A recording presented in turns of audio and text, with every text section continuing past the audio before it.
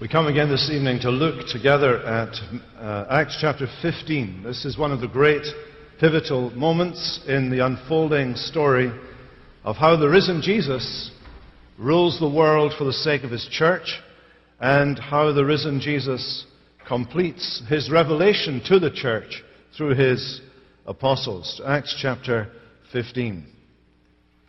And we've been prepared for this chapter, we saw last time, and I'm going to do a bit of recap for you this evening. We've been prepared for this chapter by the Apostle Paul's returning visit to the churches that he had planted, the people he had seen converted to Christ.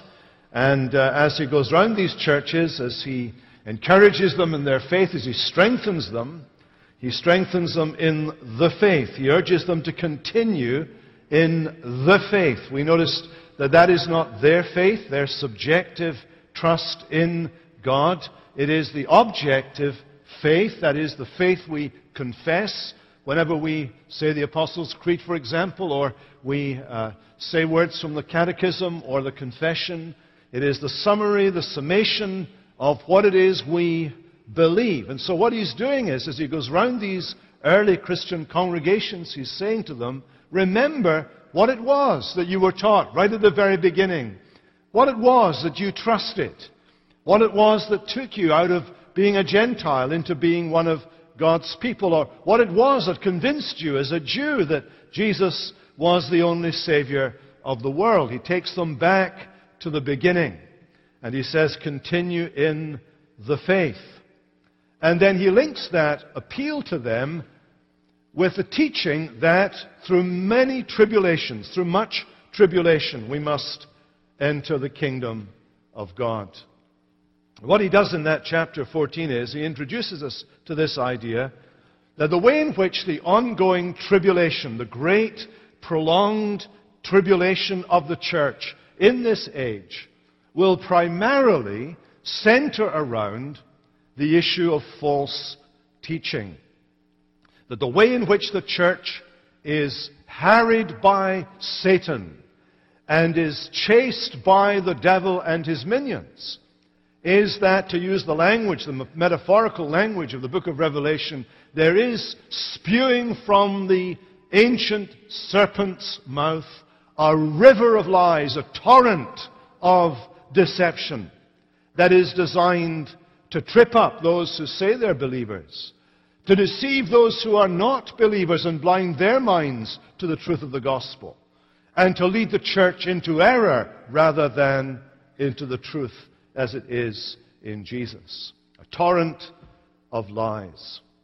And as if to illustrate this, no sooner has the apostle warned the disciples then and warned us as we've been following the story, that tribulation takes the shape of an attack on the truth of God.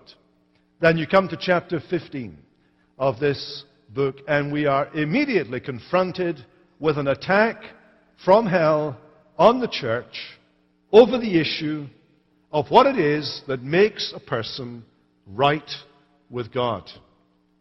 To use the language of theology, it is an attack right at the very beginning of the church on the doctrine of justification by faith alone. You say, how do we know that? We know that because the Apostle Paul has very helpfully, thank you Paul, very helpfully provided a kind of write-up on the debate and the discussion that you can find actually in your Bible in the book of Galatians. The book of Galatians reflects back on the events of this Jerusalem council, and in that book the Apostle Paul succinctly states what the issue was. And here is how he puts it. First of all, by the way, he summarizes what these teachers who have come to Jerusalem have been doing. These teachers we read about in chapter 15, verse 1. Some men came down from Judea and were teaching the brothers, unless you are circumcised according to the custom of Moses, you cannot be saved. And if you can just for one moment not think about circumcision, the physical act for a moment, but see what they were saying was this, that Jesus plus circumcision saves. Jesus plus circumcision saves. Circumcision, not so much the action as the keeping of the law of Moses. In the performance of that action, that was the message that these people had brought to the folks there. And here's Paul's assessment. We ourselves are Jews by birth and not Gentile sinners. Yet, we know that a person is not justified by works of the law, but through faith in Jesus Christ, so that we also have believed in Christ Jesus, in order to be justified by faith in Christ, and not by the works of the law, because, in case you didn't get this, because by the works of the law, no one will be justified. Now, what does he mean by the word justification? The word to justify belongs to a word group that includes English translations like just and justify and justified and justification and righteousness and unrighteousness and so on. It's the same word. It has to do with a right standing with God. And wherever this word is used, it has a declarative meaning. It is to be declared righteous, to be declared right with God. The way in which the word is used by Paul in the Scriptures, the way in which Jesus uses it in that very famous story of the Pharisee and the tax collector, when the tax collector is the one who goes home justified, declared right with God, it is to be seen that in all of those usages of the word, it nowhere means to be transformed by Jesus, or to be changed by Jesus, or to move from one state of being into another state of being in Jesus.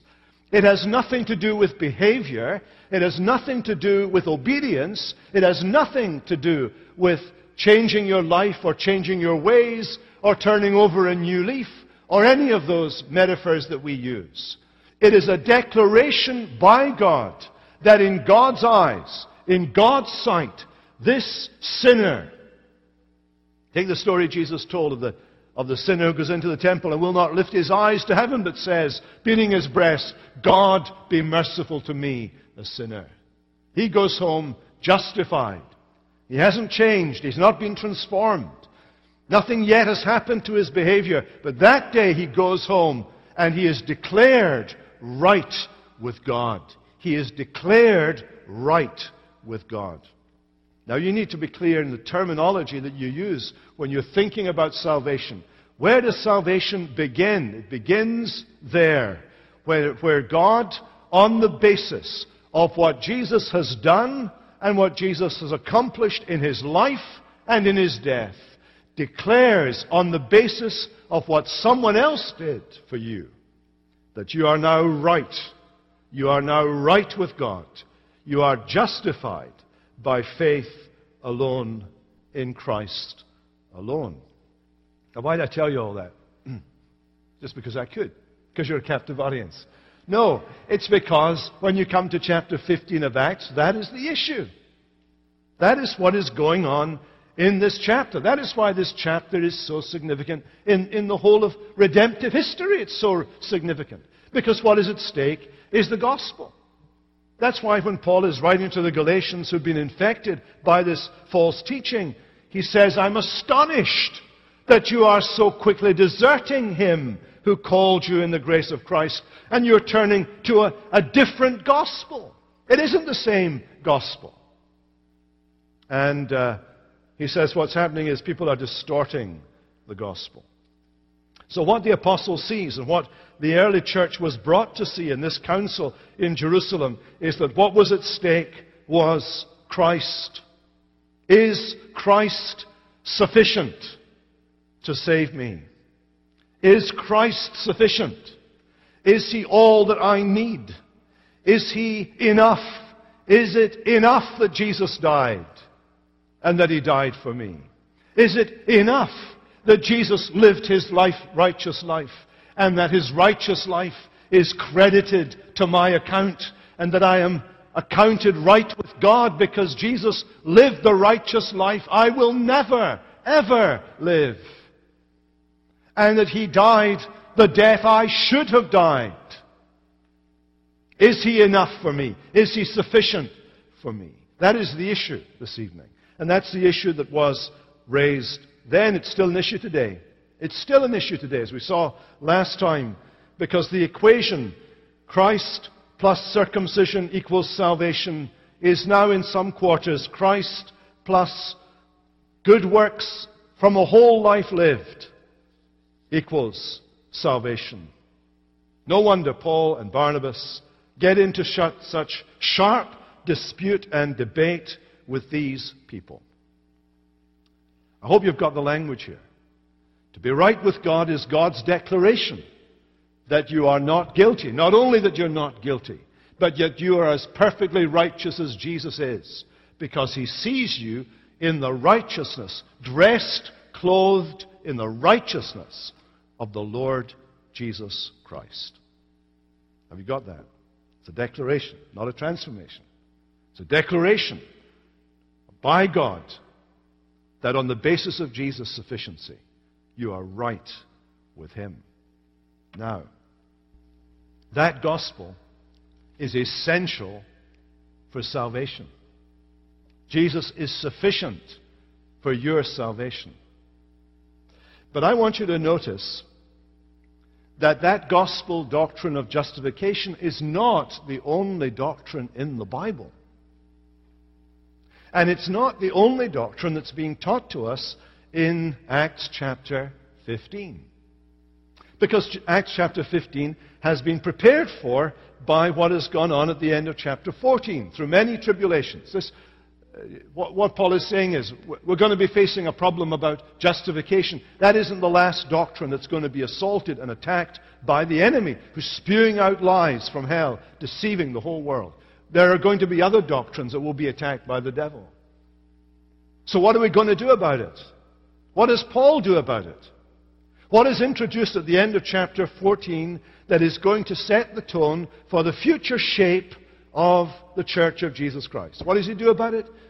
Interestingly, he appoints elders in all the churches. The elders being appointed is specifically to deal with the lies that are being spewed out of hell that are troubling the Church of Jesus Christ in the world. Speaking theologically, here's what I'm saying. When Paul goes back to visit these early little Christian congregations that have been formed out of the blue, out of nothing, out of paganism, and become Christians, he teaches them not only the doctrine of salvation, he teaches them ecclesiology. He teaches them the church as well. That's what he's doing at the end of chapter 14, and that's what we see manifested here in chapter 15. A friend of mine recently wrote a blog piece that shocked some good gospel people by saying this: the gospel is not sufficient in itself to ensure the continuation of the gospel. Now listen to that very carefully. The gospel is absolutely sufficient to save you and get you to heaven. But the gospel standing alone, in and of itself, cannot defend the gospel from its detractors, from its enemies. What has God done to defend the gospel? I'm going to read his little piece for you because he says it better than I could say it. This insufficiency of the gospel is surely why Paul, when writing to Timothy, does not simply tell him to preach the gospel. Yes, he certainly does tell him that. But as the aging apostle looks at the world around him and wonders how the gospel is to be preserved after the first generation of leaders directly commissioned by Christ dies out, he also tells Timothy to find ordinary men to appoint as elders. In other words, Paul sees that a church structure, as well as a gospel message, is vital to safeguarding the propagation of the gospel. The gospel itself is not sufficient to ensure the continuation of the gospel. The gospel needs people to preach it. It needs men, women, and boys and girls who will tell it to their friends. And because these agents are fallen, because those who articulate the gospel say it the wrong way or give the wrong impression of what it is about, it needs a structure, a church structure, to safeguard the content of the gospel. And that's what we find going on here. We need the church's officers and we need the church's courts for the ongoing well-being of the gospel itself. Why? Because, as I said at the very beginning, we see in chapter 14 the ongoing, uninterrupted tribulation of false teaching that is going to afflict the church throughout this age until the very end of the days. And so the office of elder was created to defend church doctrine so that the church remains healthy and pure as it pushes out the gospel to the world. Now, interestingly, in the book of Acts, we find here in Acts 15 this crucial moment where Israel now is represented by the apostles and the elders. Up until now, we've seen references to the councils of the Jews, the rulers and elders of Israel, the chief priests and elders of Israel, the elders and the scribes of Israel. But now it's the apostles and the elders of the church.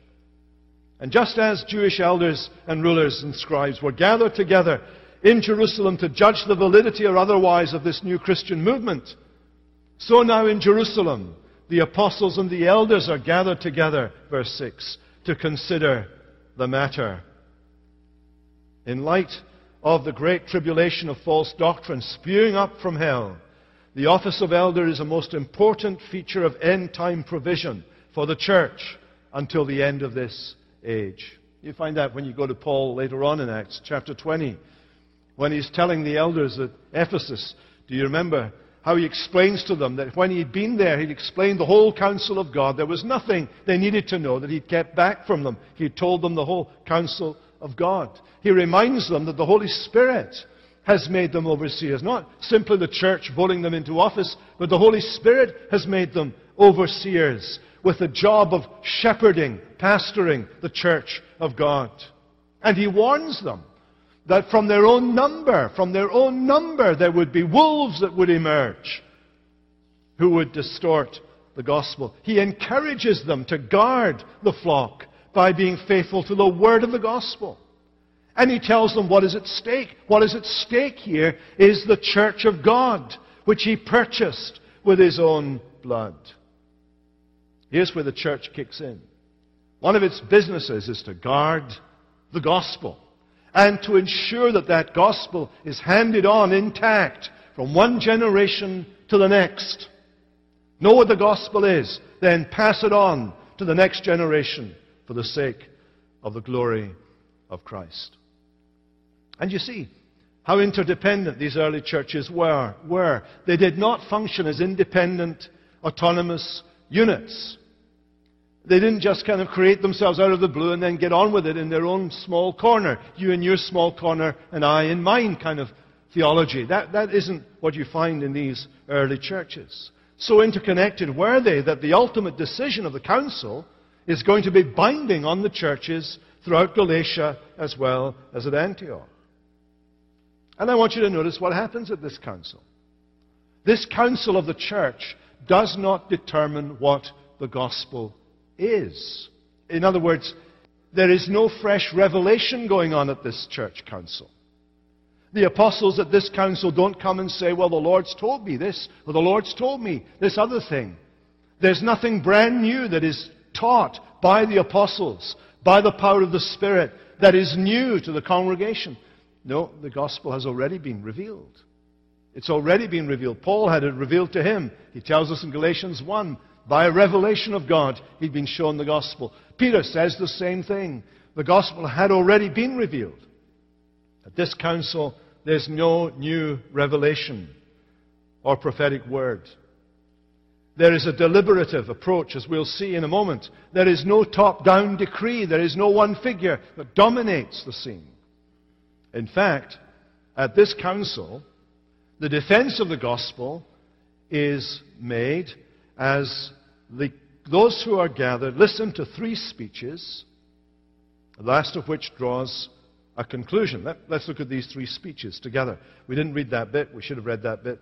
I didn't tell Chris to read this bit, so it's not his fault this time.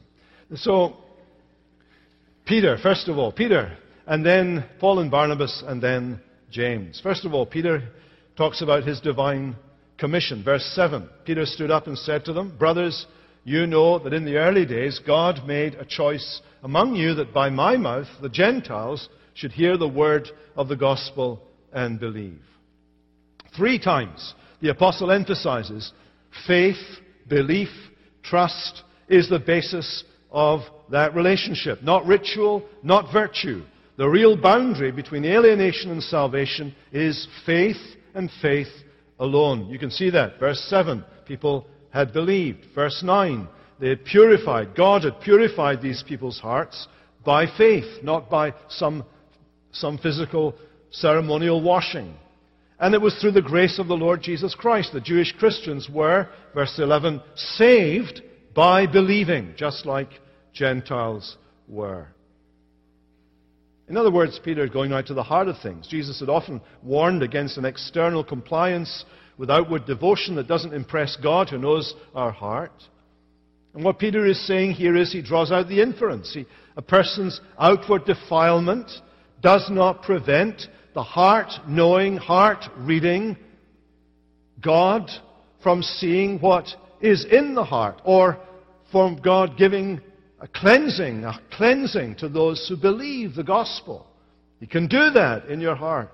He can wash your heart by the power of the word that you believe.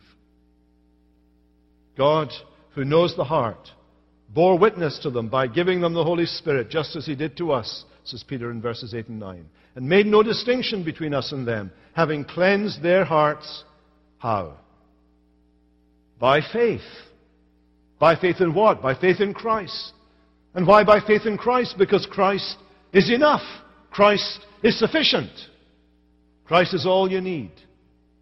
And if you have Christ, your heart is purified. It's cleansed by the power of God. And Peter is not just simply content to restate the positive gospel position. He responds to his opponents. Do you notice? These opponents of grace alone, through faith alone, in Christ alone. He accuses them of a classic sin. The classic sin of the wilderness generation. Look at verse 10. Why are you putting God to the test by placing a yoke on the neck of the disciples that neither our fathers nor we have been able to bear? They were testing God. He's referring back to the wilderness wanderings. Remember children of Israel following Moses out into the desert? They've gone a little ways. They're in the desert now. They're away from Egypt. They got out of slavery. But the further away from Egypt they come, the more attractive Egypt looks. The further away from Egypt they get, the more attractive Egypt looks. They remember not the slave masters. They forget the whipping that they'd endured. They forget the long, hard days of pushing, shoving, lifting great rocks and stones to build the pyramids. They forget all those things, and they remember that however hard it was in Egypt, there was always the leeks and the garlic of Egypt. I don't know how often you chew garlic, but they were looking forward to chewing garlic. And they complained to Moses. They wanted to go back to Egypt because it was better there than it is here. And it was ridiculous. But it was an act of their rebellion against their leader. And what Peter is saying is this. Do you know this? If you're going to keep on going on and on and on about salvation being by faith in Christ, plus circumcision, or plus any other of the laws of Moses, what you're doing in effect is saying this. We've come into Christ. Let's now go back. Let's turn the clock back. Back to Egypt. Back to Moses. Back to the olden days. And let's add this little element to our understanding of salvation. Paul sees it's a matter of freedom. It's liberty. It's whether you've got liberty in Christ or bondage under the law. Paul sees the issue clearly in Galatians 5. in verse 1, for freedom Christ has set us free. Stand firm, therefore, in your freedom. Stand firm and do not submit again to a yoke of slavery. Don't turn the clock back to the law. The law doesn't save you. The law tells you you need salvation. The law is the mirror God puts before your dirty face to tell you you need to wash your face. But the law cannot wash your face for you. The law kills you. The law slays you. The law drives you to the Savior because you need a Savior. The Lord Jesus, on the other hand, His yoke is easy and His burden is light. Paul understood this. He writes to the Philippians about this. And he recalls his previous life. You know, he's saying, look, I wasn't a bad person before I became a Christian. Actually, I was a very good person. I was at the top of the tree as far as being good is concerned, as to zeal, a persecutor of the church, as to righteousness under the law, blameless. You really could look at my record. Paul said, there were no skeletons in my cupboard. There were no things I would be embarrassed for the world to see. As far as the law was concerned, I was righteous. As righteous as anybody can be, without being God. And yet, he says, whatever gain I had, I counted loss for the sake of Christ. Indeed, I count everything but loss because of the surpassing worth of knowing Christ Jesus my Lord. And I've suffered the loss of all things and count them rubbish in order that I may gain Christ and be found in Him, not having a righteousness of my own. See? If it was to do with the good works of a whole life lived, we would have faith plus a righteousness of our own to offer to God. Now you say, why are you going on about this? I'm going on about this because this kind of teaching is insidiously and invidiously pervading the churches today. And what I'm saying is, if it's faith in Christ plus the good works lived through a whole life lived, we are adding to Christ a righteousness that is our own. And Paul says that I may be found in Him, not having a righteousness that is my own, but that which comes through faith in Christ, the righteousness from God that depends on faith in Christ. Here's Peter's exposition of the gospel. And then you have the apostolic confirmation. That was the divine commission. God had called him to preach that. And Peter defends salvation by grace alone, through faith alone, in Christ alone, and silences his critics, at least for a time. And then we have in verse 12 the apostolic confirmation. The assembly fell silent. It was as if what Peter said just kind of got through there, broke through for a little while.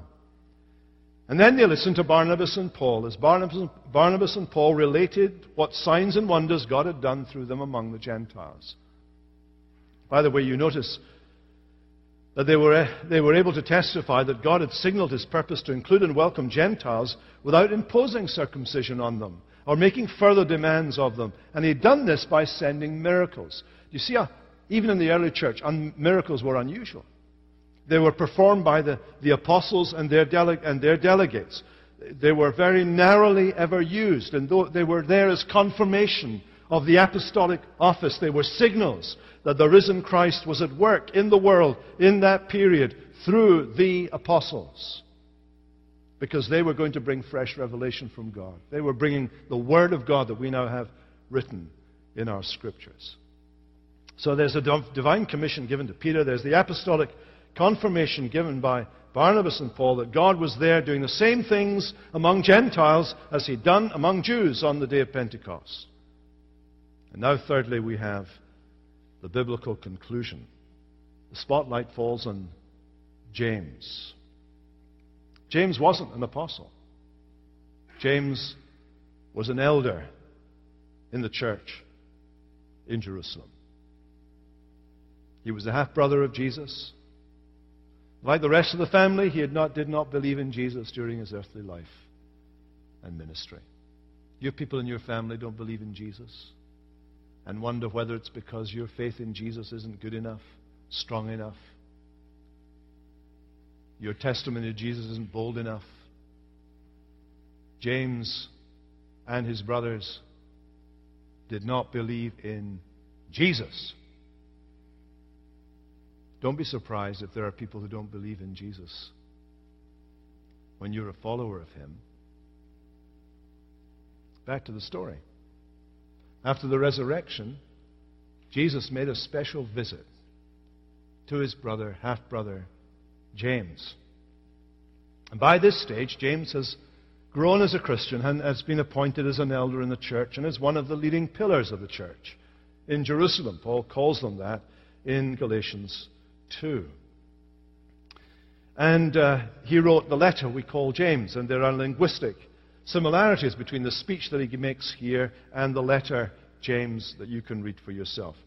But all I want you to notice is that what he does here in his speech, as the elder who is presiding over this assembly in Jerusalem, is that he takes the people to the Scriptures. You see, Paul and Peter can speak on their own behalf as apostles of the Lord Jesus.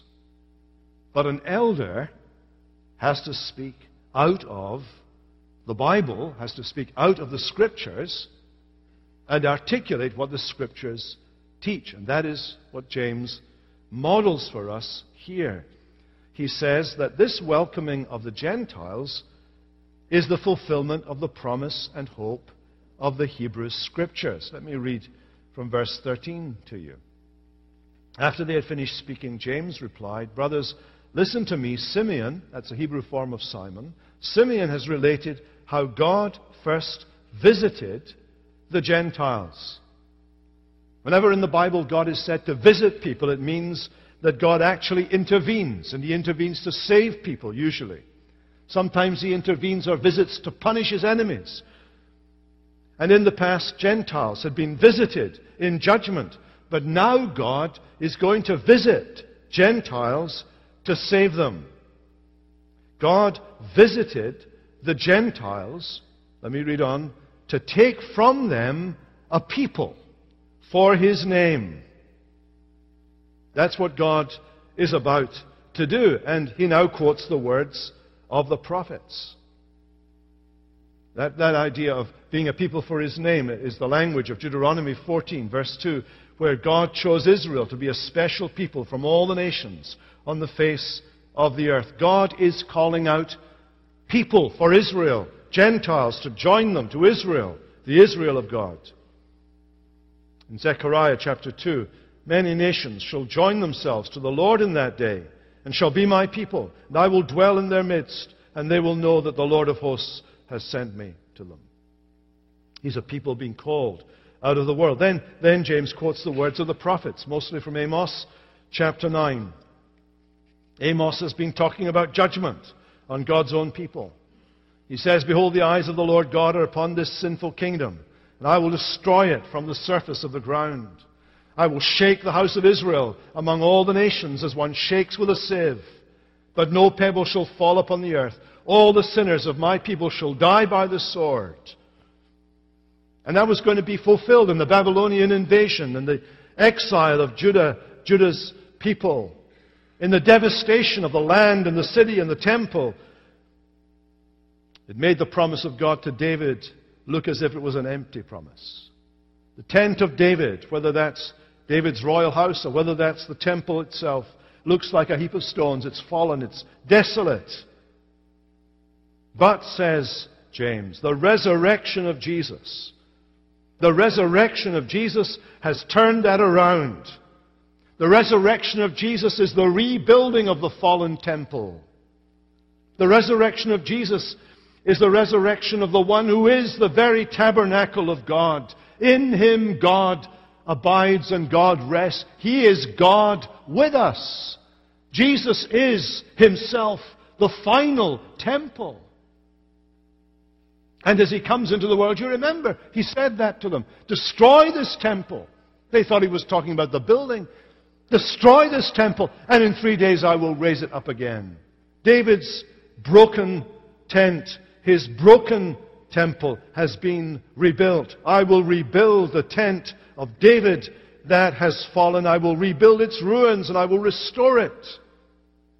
Why is God doing this? Why is God raising Jesus from the dead? Well, that the remnant of mankind may seek the Lord, and all the Gentiles who are called by my name will seek the Lord. Paul, writing to the Ephesians, says this, in Him, through Him, we all have access by one Spirit to the Father. And you are no longer strangers and aliens, as the Gentiles were, but you're fellow citizens with the saints, members of the household of God, built on the foundation of the apostles and prophets, Christ Jesus Himself being the chief cornerstone, in whom the whole structure, being joined together, grows into a holy temple in the Lord. In Him, you are being built into a dwelling place for God by the Spirit. Quotes from the Scripture. He says, this is what's happening. The resurrection of Jesus has been the building of a final temple in which men and women, boys and girls, whether they're Jews or Gentiles, are being built into a temple in which God dwells by the Spirit. This is God's doing. You, like living stones, says Peter, are being built into a spiritual house. Here is the final temple. Well, James's speech puts into perspective this great hope of the prophets, that God is going to call out of the world to Himself people from all the nations. You hear it in the language of Isaiah 45, turn to me and be saved, all the ends of the earth. For I am God, and there is no other. And you see, these three speeches are designed to do what? They're designed to defend the gospel. And do you see what they do? They do exactly what church courts and assemblies do to this day. In this assembly, the apostles are only acting as fellow elders with the other elders. They don't, in this assembly, pull rank and bring in fresh revelation, but they submit to the deliberations of the assembled elders in this church assembly. And in that context, where the apostles take part and James takes part through a deliberative process of reports heard, interpretations given, through this church court that has power of jurisdiction over local churches, who are represented there by their fellow elders.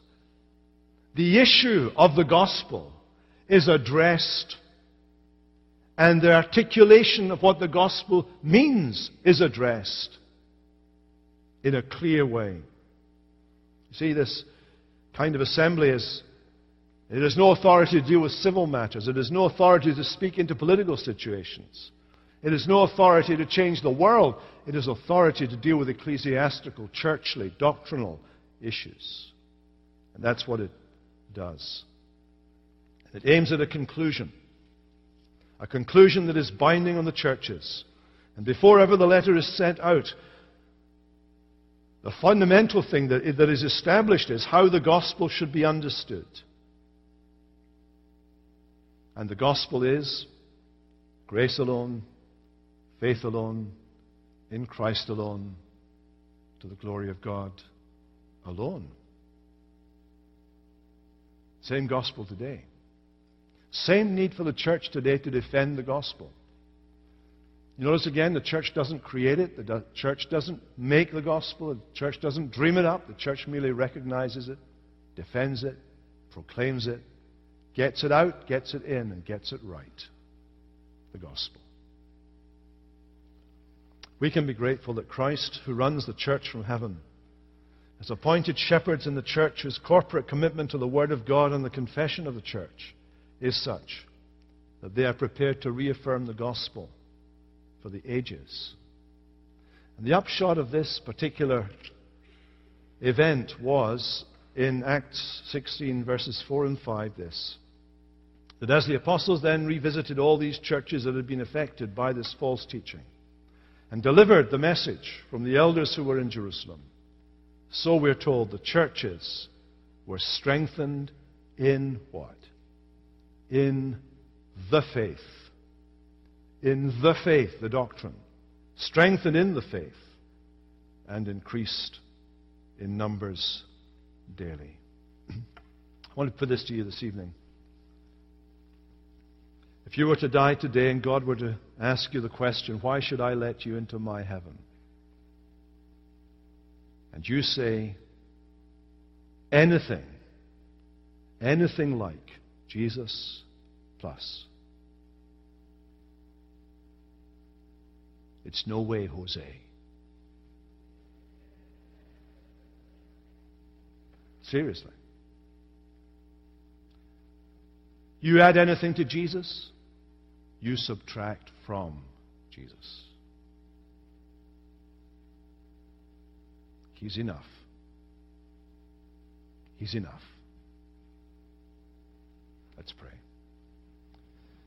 Father, we pray that tonight you'd give us a clear, straightforward, simple view of what the very heart, crux, the hinge on which everything turns, the article by which the church stands or falls. That when it comes to our relationship with you, what matters most and only is that we are trusting in Christ alone. Jesus, his blood, his righteousness is all our plea. Father, enforce that to our minds and hearts, we pray in Jesus' name. Amen.